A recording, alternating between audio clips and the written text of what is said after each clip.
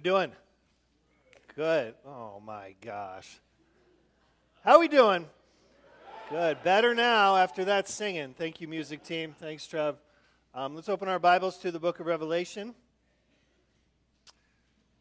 If you are new to the Bible, it is the last book in the Bible.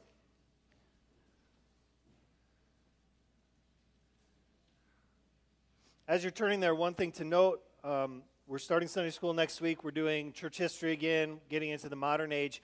If you attended class last year when we did ancient church, medieval, and Reformation, if you have your binder somewhere in a closet, if you could find it and bring it, that would be great. And we can just give you more handouts for each week and a new cover page if you want to put that in.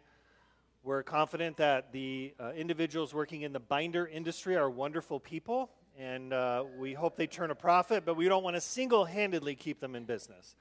So if you could bring your binders, that'd be great. If you weren't in class, we have some new ones for you. So let's read Revelation 19, 1 through 10.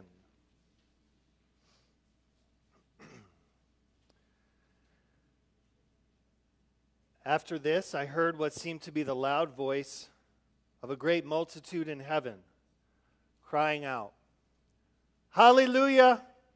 Salvation and glory and power belong to our God, for his judgments are true and just. For he has judged the great prostitute, who corrupted the earth with her immorality and has avenged on her the blood of his servants." Once more they cried out, "Hallelujah! The smoke from her goes up forever and ever." And the 24 elders and the 4 living creatures fell down and worshiped God, who was seated on the throne, saying, "Amen! Hallelujah!" And from the throne came a voice saying, "Praise our God, all you his servants, you who fear him, small and great." Then I heard what seemed to be the voice of a great multitude, like the roar of many waters, and like the sound of mighty peals of thunder, crying out, "Hallelujah! For the Lord our God, the Almighty, reigns. Let us rejoice and exult and give him the glory. For the marriage of the Lamb has come, and his bride has made herself ready. It was granted to her to clothe herself with fine linen, bright and pure.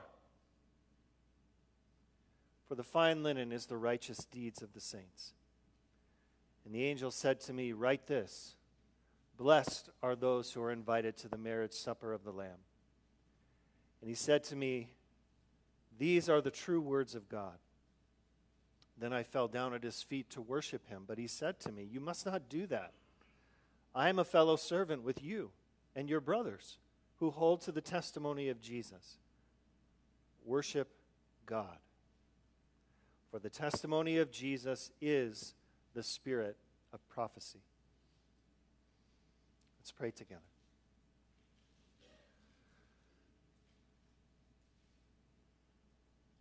Our Father in heaven, hallowed be thy name. May your kingdom come. May your will be done on earth as it is in heaven. Give us this day our daily bread. Forgive us our sins, as we forgive those who sin against us. Lead us not into temptation, but deliver us from the evil one.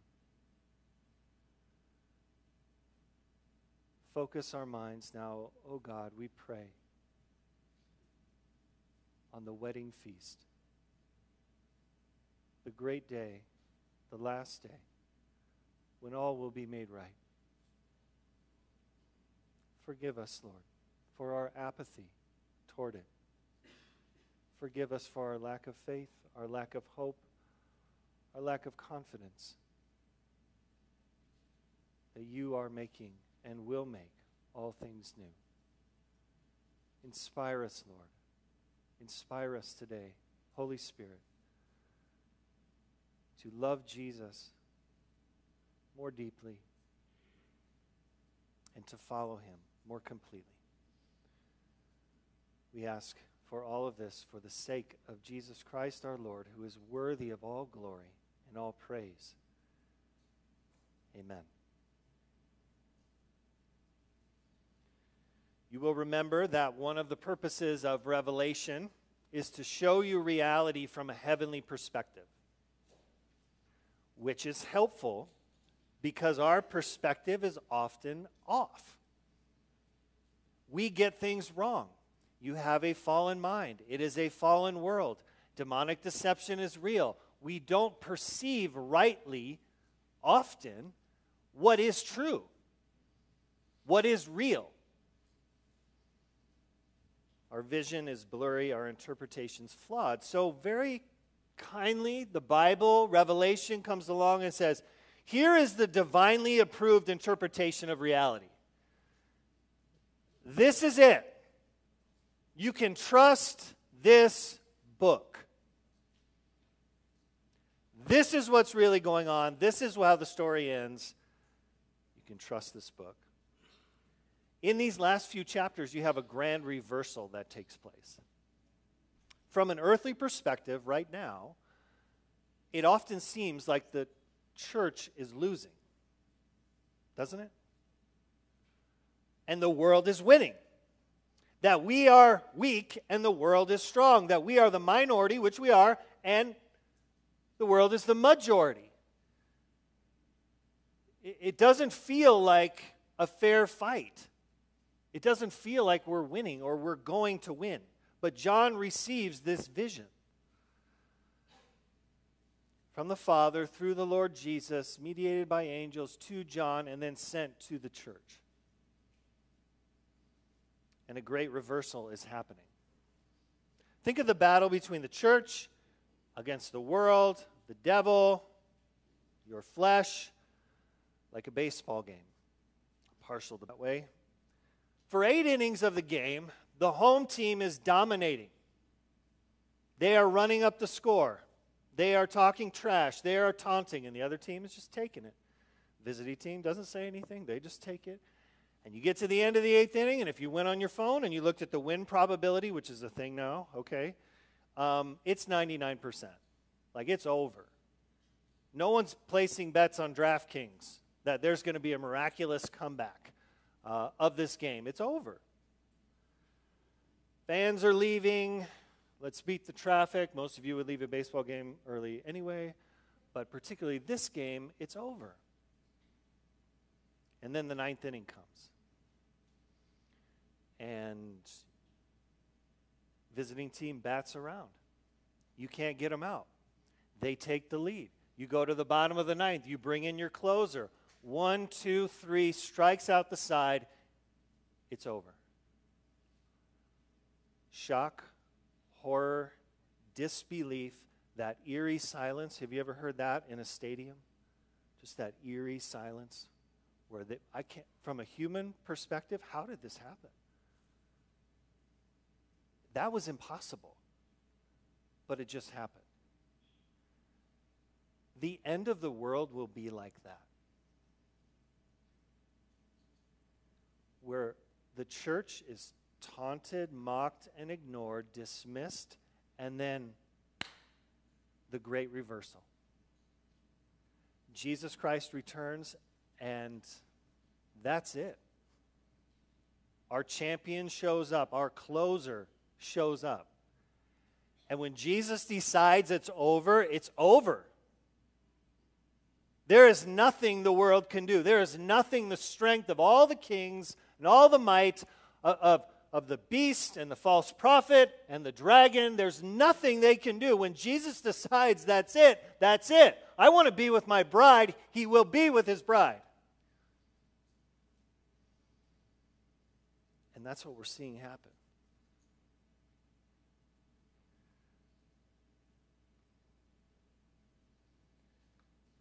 So you better be on the right side when it does. You better start thinking about eternity. If you haven't thought about eternity or you don't think about it, you need to. Because we're in the 8th inning. It's coming. It's coming. The clock is ticking. There is a day appointed that Jesus will return, and that's it. You better be on the right side. Brothers and sisters, do you think about that day? The last day. Do you think about sitting at a table where Jesus is at the head and all of your family is there and the angels are with you? Maybe they're serving you, ministering to you. Can you imagine it?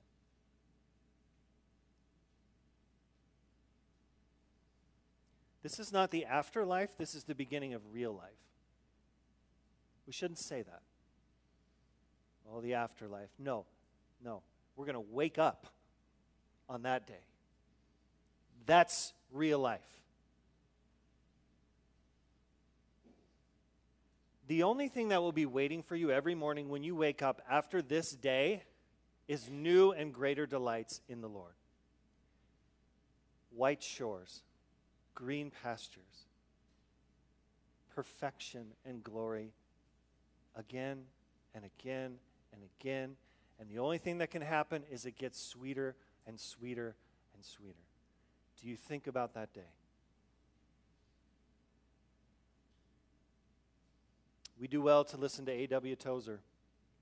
The church is constantly being tempted to accept this world as her home.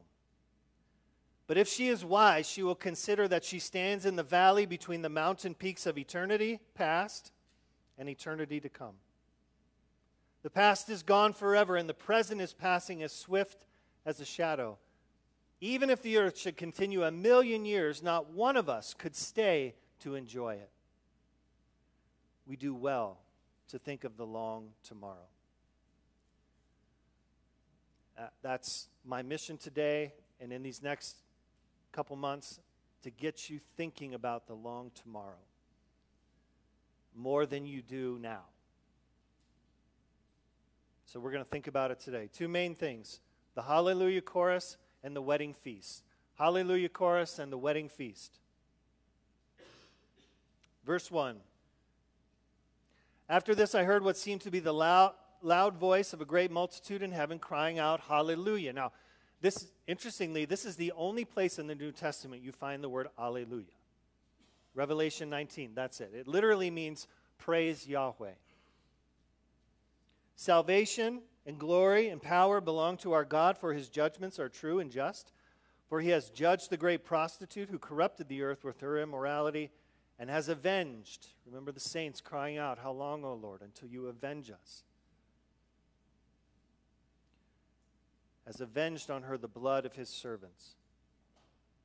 The feel here is similar to chapter 4 and 5, but this time the movement of praise is moving inward, not outward.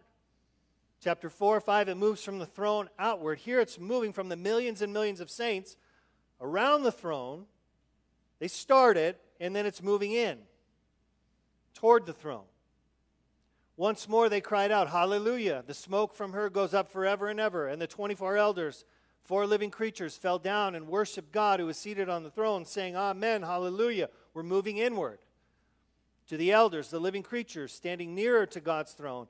And then from the throne came a voice saying, Praise our God, all you his servants, you who fear him, small and great. So now we're at the throne. It seems as though Jesus himself is calling on all his servants, including us, to praise God. So when we do this, what we're doing now, from call to worship to benediction, we are just joining in with the rest of the family. It's already happening. And for an hour, every week, in a special, unique way, God's people are gathered and we are joining in. We are heeding this call from the throne of God, Jesus Christ, saying, praise God. Okay, we will.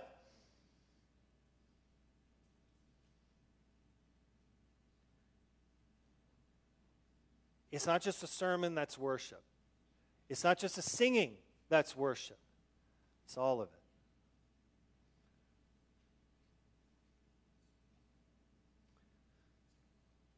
What are they so worked up about? Why all the hallelujahs? Well, as Matt taught us well last week, We will be clapping at the judgment of all that is evil. All that is within you that is evil will be destroyed. All that is outside of you that is evil, that has hurt you or those you love, will be destroyed. And you say, well, there's going to be people I love there being judged. Good people. People who were kind to me. How could I ever be happy about that? How could I ever be happy that someone's going to be tormented forever and ever for their sins? How's that possible? We will see then as God sees now. That spiritually those separated from Jesus are not morally good. They are not. They are dead in their sins and trespasses. And so were you before God made you alive in Christ. No good thing dwelled in you. There are no good people in hell, and there are only bad people in heaven.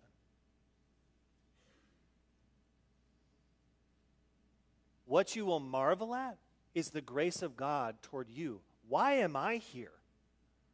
Why am I here? Why am I not there? That's where I deserve to be. Thank you, Lord Jesus. I will sing your praise forever and ever, because that's where I should be. You will marvel at the patience that God has shown. Unbelievable patience toward those he created, and every one of us just gives him the finger. Not interested. Doing our own thing. How patient is God to stand for that, to let us live for a moment. You'll marvel at how much evidence there was that there is a God and he is powerful, that people ignored, suppressed. You'll marvel at how much time was given to them. You'll marvel how much mercy was shown, and they still rejected him. And I'll say this, those people you love and want to be with in heaven, which is really good, a really good desire, they will not be those same people in hell. You won't recognize them. If they choose hell over heaven, and everybody chooses hell, who's there? They're not forced. They choose it. What you loved about them in this life was from God. It was the common grace of God. What you enjoyed about them was from God. What love they showed you was the image of God being allowed to come through in their life, and their flesh being restrained, their sinful nature and inclinations being restrained. In hell, there will be no more restraint. Who they are on the inside will match the outside. And they will be something so dark that if you were to see it now, it will give you nightmares.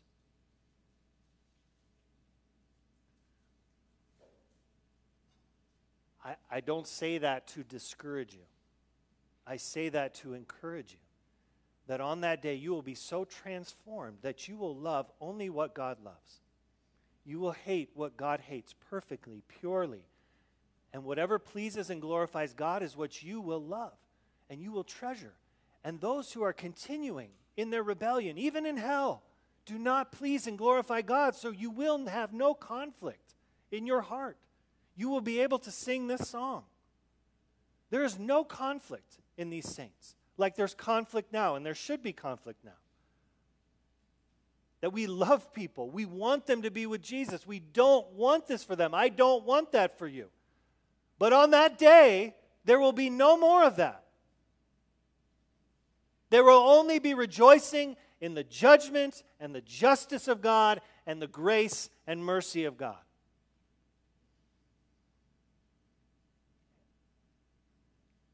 It's hard to imagine, but it's going to happen. This is going to happen, and you will be there. There won't be conflict.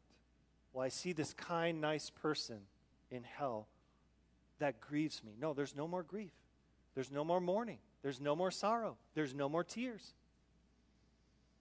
You will be free. You will be transformed as much like God himself as is possible for a human being. I think that's an encouraging thought. I think that's hopeful.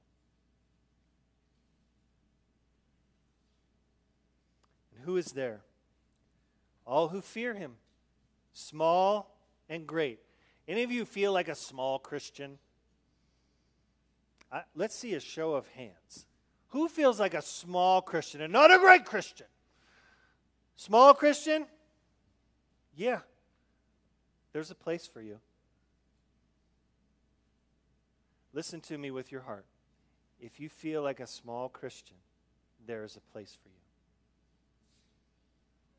There is a place for you in God's kingdom. But I struggle. I'm always struggling. And I feel like a failure most days. And I don't have a lot of gifts. I mean, what do I really bring to the table? Do you love Jesus? Yeah. Do you fear God? Yeah. Is he your only Savior? Yeah. There's a place for you.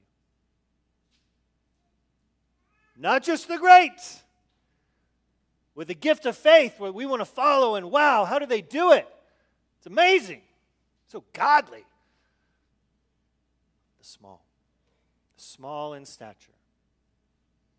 I believe with all my heart there will be saints in heaven who were physically and mentally handicapped in this life. Despite appearances, despite what you could see, the gospel got through. And I believe more gets through than we realize. The love of Jesus touched their heart.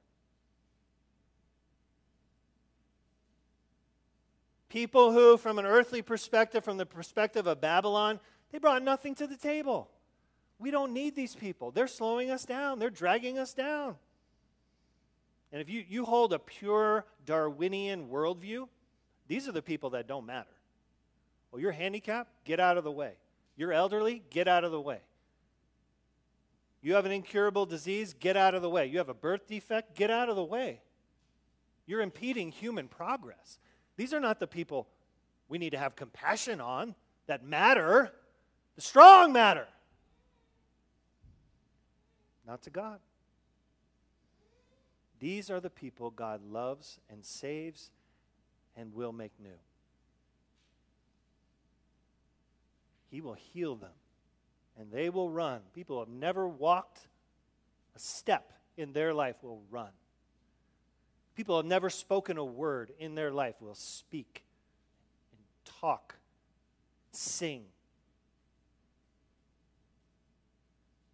People who have never had logical reasoning given to them in this life will be sharper than a tack. He's making all things new, the small and the great. These are the people God loves and saves and heals. I think as I watch us as a church, you believe that. When I see your action and movement toward those who are small in stature, those who are lesser, those who are on the outskirts, the margins, keep believing. Keep doing that. Keep believing. These are the people nearest to God's heart. Not mainly the strong. They'll be fine. God's got them. The weak, the vulnerable. Number 2, the wedding feast. Verse 6. Then I heard what seemed to be the voice of a great multitude, like the roar of many waters and like the sound of mighty peals of thunder, crying out, Hallelujah. For the Lord our God, the Almighty, reigns. Let us rejoice and exult and give him glory. For the marriage of the Lamb has come, and his bride has made herself ready. It was granted her to clothe herself with fine linen, bright and pure, for the fine linen is the righteous deeds of the saints. And the angel said to me, write this, blessed are those who are invited to the marriage supper of the Lamb. And he said to me, these are the true words of God. So the prostitute, Babylon, dragon, beast will attend their own funeral, and we will attend our own wedding. That's what's going to happen. The great battle leads to a great banquet. The war is over and the wedding begins. Two things I want to draw out about the wedding feast. Number one, you will eat and drink in glory. You will eat, I mean that literally, you will eat and drink in glory. This is a theme throughout the Bible. The blessing of God's people eating with Him, dining with Him, at the table, feasting, communion, intimacy, fellowship. Passover feast in Exodus, New Covenant feast, the Lord's Supper. These are good, but they are penultimate. They are good, but they are penultimate. This is what it's all pointing to. The marriage supper of the Lamb. And in this and other texts, I think the Bible clearly teaches physical food. We will eat in our resurrected life. You can breathe a sigh of relief. Yes, there will be food. Will there be food? Yes, there will. Some of you wouldn't want to come if there wasn't. I'm not interested. We can't get any college kids saved without offering them food. You know, there's a college event today. Will there be food? Of course there will. Of course there's food. There's always food. We got to have it. And I know that all this food talk is going to make you hungry, so we've prepared for that. Deacons, if you can hand out the caramel rolls, that's fine. We're ready for them now. Try to focus. Stay with me. Biblical text. Where do we find this? Isaiah 25:6. On this mountain, the Lord of hosts, this is end time language, will make for all peoples a feast of rich food, a feast of well-aged wine, of rich food full of marrow, of aged wine well refined. That sounds good. Luke 22:29, I assign to you as my Father assigned to me a kingdom, that you may eat and drink at my table in my kingdom and sit on thrones judging the 12 tribes of Israel. And, here's the kicker, Jesus himself, in a glorified body, a resurrected body, had breakfast. We know that. John 21, let's have breakfast. And he eats meat. Interesting theological thought. Won't go there. He has fish. How did that work? I don't know. Did he digest it? I assume. I don't know how that works, how that's going to work for us, but I think we're going to eat. Yes, it is glory. A physical reality, glorified food, glorified drink with glorified taste buds. I looked it up. There is a 1945 bottle of French wine that recently sold for $500,000. One bottle. $500,000. What would a $500,000 bottle of wine taste like? And that's the wrong question. What will this wine taste like? Because it's better. It's been aging since 33 AD. Jesus said, I will not drink it until we're all together, and that's going to be what's broken out at that table. Oh, it's going to be sweet. And remember, food is not just functional. Remy from Ratatouille got that. Okay? It's not just shove it down, just food is fuel. This is an extra. This is a gift. This is a generosity that God gave us. You know what? He could have given us little white pods that taste like nothing to keep us alive. He didn't. He gave us pizza. Glory, hallelujah. It's unbelievable. The mind of God. Every extra that the mind of God can think of, and that's saying something, you will have. Not the bare minimum, not just water, every good thing, every extra. John Calvin says it this way, God created food not only to provide for our necessities, but also for our pleasure and recreation.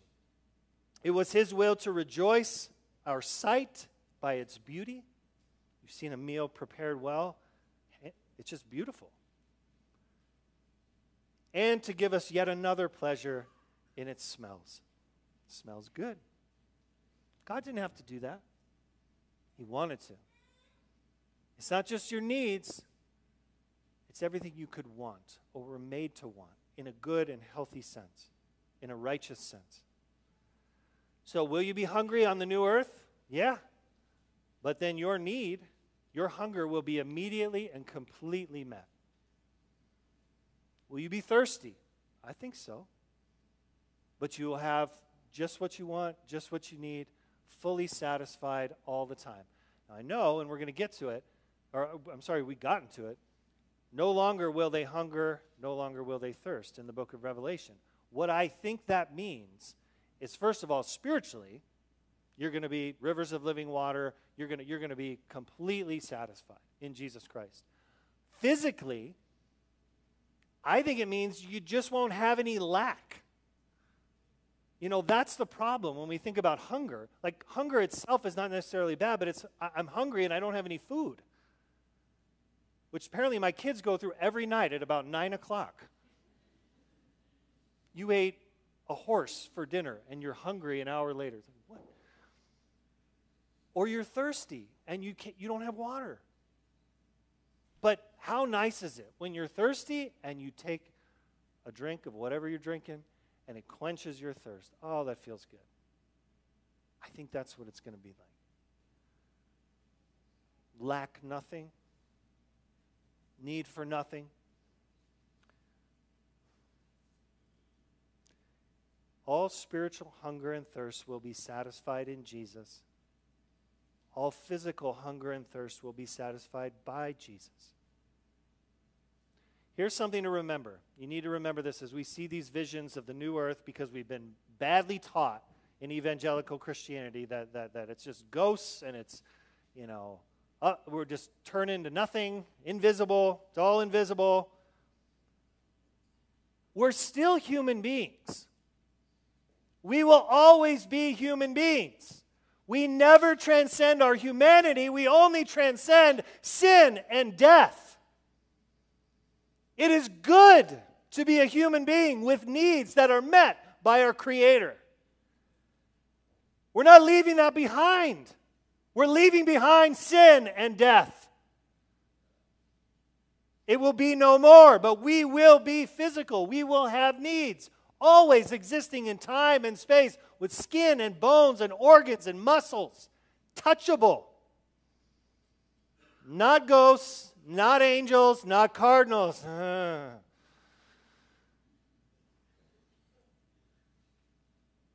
We'll be in God's Sabbath rest. We will enter His rest as physical beings, where you will run and not get tired. You will work and no vanity. You will produce good things always. Whereas Lucy says when she enters Aslan's country, I think we've got to a country where everything is permitted. That's where we're going. Everything's permitted. No more eat from every tree but this one. Nope. Nope. That's done. We're not going back. We're going forward. We're going to something greater than Eden. Hear me, greater. Where everything is permitted. I need you to picture it. If you want to get there, you got to think about it. It's like when you're driving and you're driving and you're driving, you just want to get home and you're thinking about home. Oh, just like, I want to be there. I just want to be there now. That's how we should think about this. I want to be there. I'm ready. I mean, you got work for me here, Jesus? Cool. I'll stay. I'll do the work. But I'm ready. I want to be there. That is better. That is better.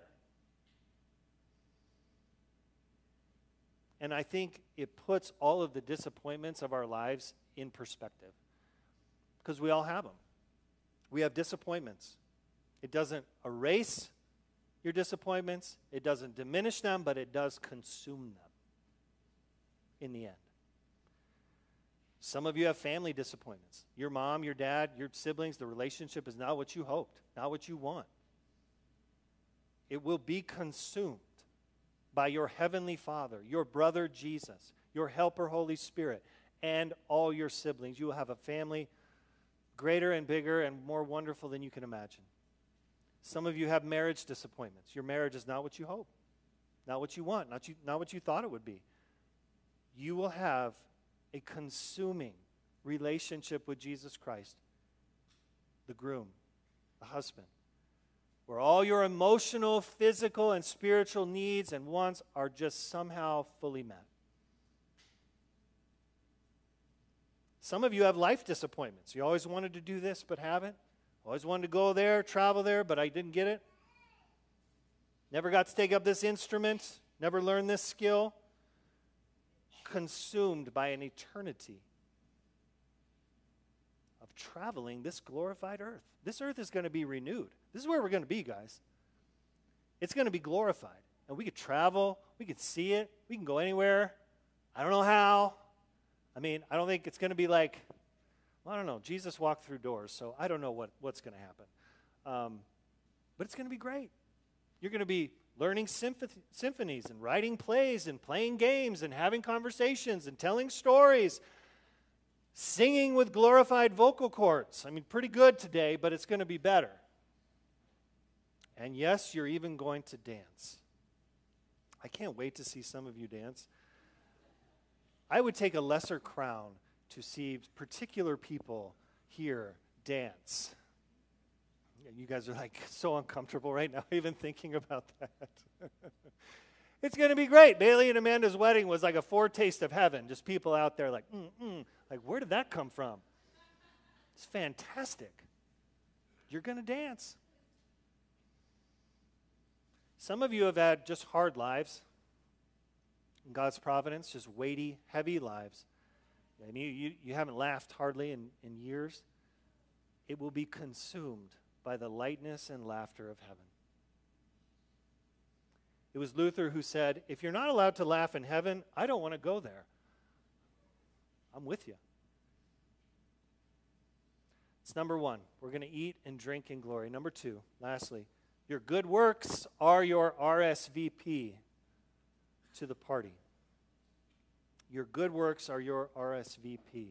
Notice in the text, you have made yourself ready, and it was granted to you. Human responsibility, divine sovereignty.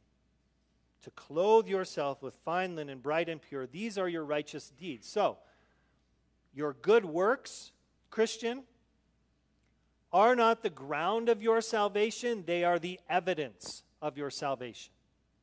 Your good works are not the ground, the basis for your salvation. They are the evidence, the proof that you have salvation. Very important. God gets all the glory 100% for your good works, but you are truly responsible for them. You chose. You did. Paul says it just succinctly in Philippians 2. Work out your own salvation with fear and trembling. Run, grow, bear fruit, endure, fight, battle your sin, serve, love.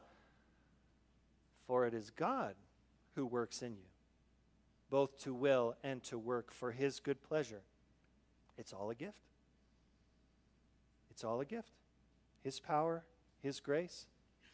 It's not an either-or scenario. We just say yes. We just say yes. These things mysteriously work together, where God is the one giving the grace, God is giving the power, he is decisive. Okay? Salvation belongs to the Lord, but you dress yourself in good deeds. You chose. Holiness is decisions. Holiness is decisions. You make them every day. What this means is if there is not a love of God and a love of people in your heart, you don't have a place at this table. You are not on the guest list. If you came here and if you participate in Christianity as your loose religious obligation, if you see it as, well, that's just what we do.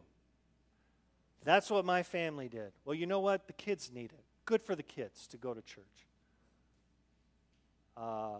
You know what? I feel better. When I go to church once in a while, I'm kind of feeling guilty, and I just, I feel better when I go to church. If that's you, you don't have a seat at this table.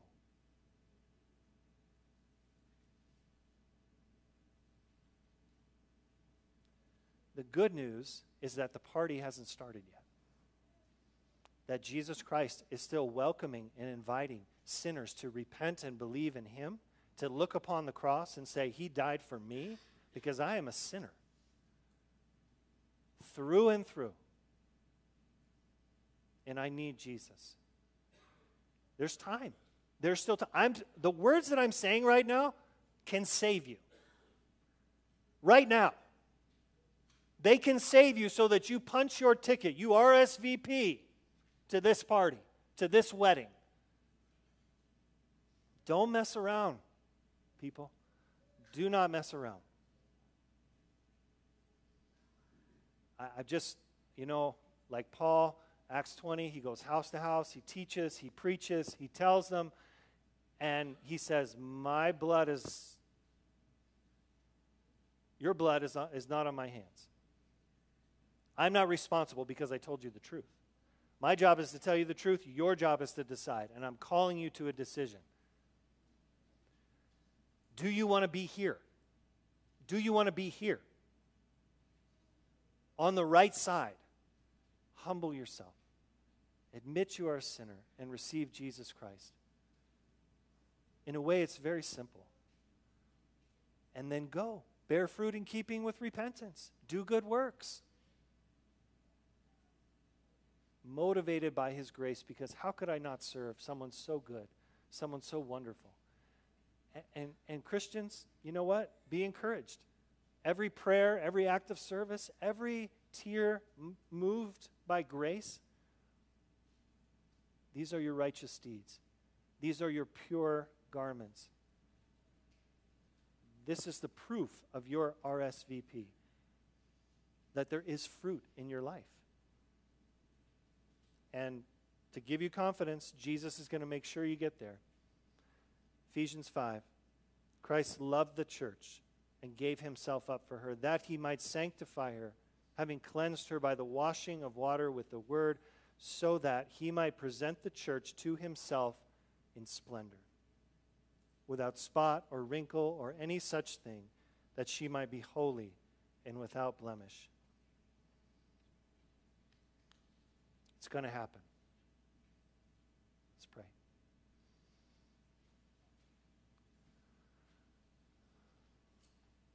Thank you, Lord Jesus, for your commitment to your people. That, Lord, when we lose our grip on you, when we fail and sin and pierce your side once again, you will make sure that we will arrive without blemish, without spot, in splendor and glory, fine linen, bright and pure, on that day, that great day. That not only will we see you face to face, Lord, but we will feast with you, knowing that it is done. And real life begins forever and ever and ever. We give you all the glory. In Jesus' name, amen.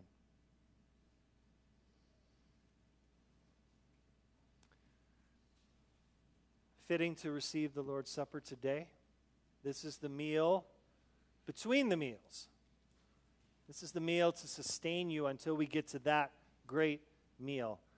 And it is confirmation that Jesus died truly for you. So, I think as we're talking about physicality, There's a reason Jesus said, okay, I'm going to take water, I'm going to take bread, take the fruit of the vine. This is going to affirm and confirm the history of my death, the reality of my death. So Christians, we don't believe in a fairy tale, a myth. We believe in real history, and this confirms it. It's physical. You can taste it, touch it, see it, smell it. It's meant to affirm and confirm in your heart, this is real. This is real. Jesus really did die. His body was broken, his blood was spilled for me. So receive it that way. Those who do not know Jesus, those who have not trusted him alone as Savior, we ask that you would not partake, that you would let pass you by. And we invite you to come to the table. There's room. There's room for you. As the men come forward, Luke 22, 14 through 20. Jesus instituting the Lord's Supper, but anticipating the wedding supper. When the hour came, he reclined at table with the apostles with him, and he said to them, I have earnestly desired to eat this Passover with you before I suffer. For I tell you, I will not eat it until it is fulfilled in the kingdom of God. And he took a cup, and we had given thanks. Take this, divide it among yourselves, for I tell you that from now on I will not drink of the fruit of the vine until the kingdom of God comes. And he took bread, and when he had given thanks, he broke it and gave it to them, saying, This is my body, which is given for you. Do this in remembrance of me. Likewise the cup, after they had eaten, saying, This cup is poured out for you, is the new covenant in my blood. Lord Jesus, we thank you for your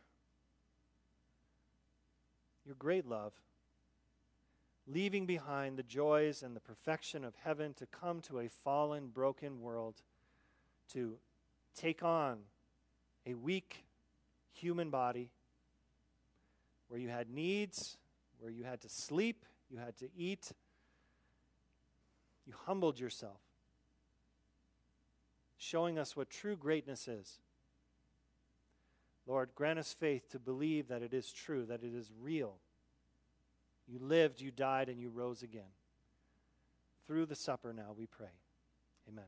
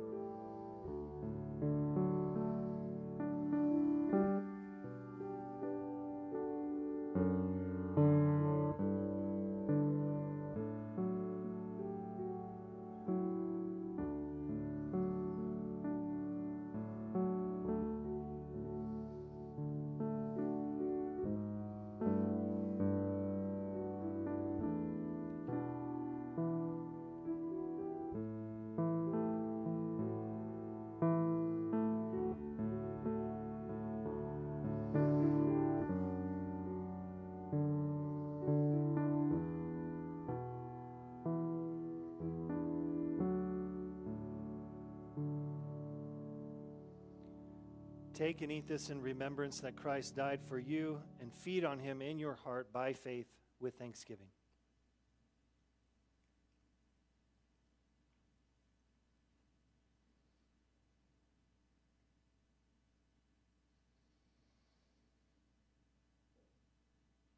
Lord Jesus, we thank you for your blood.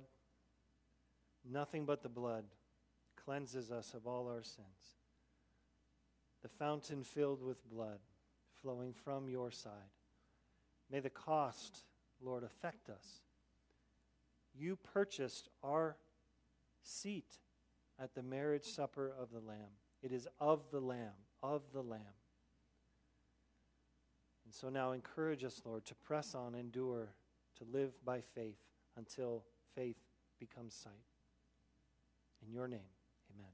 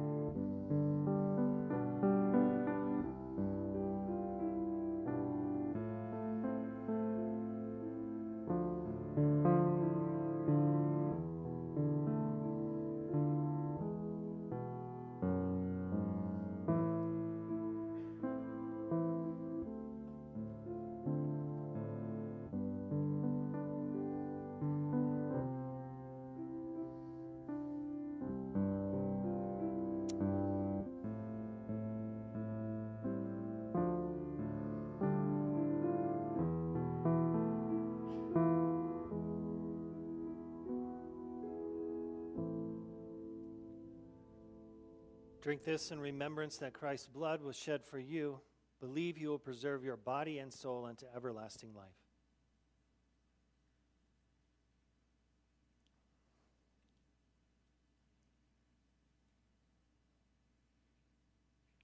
Would you please stand? We'll start our building meeting in 10-15 minutes. May the grace and peace and love of God be with you. And we all said, Amen.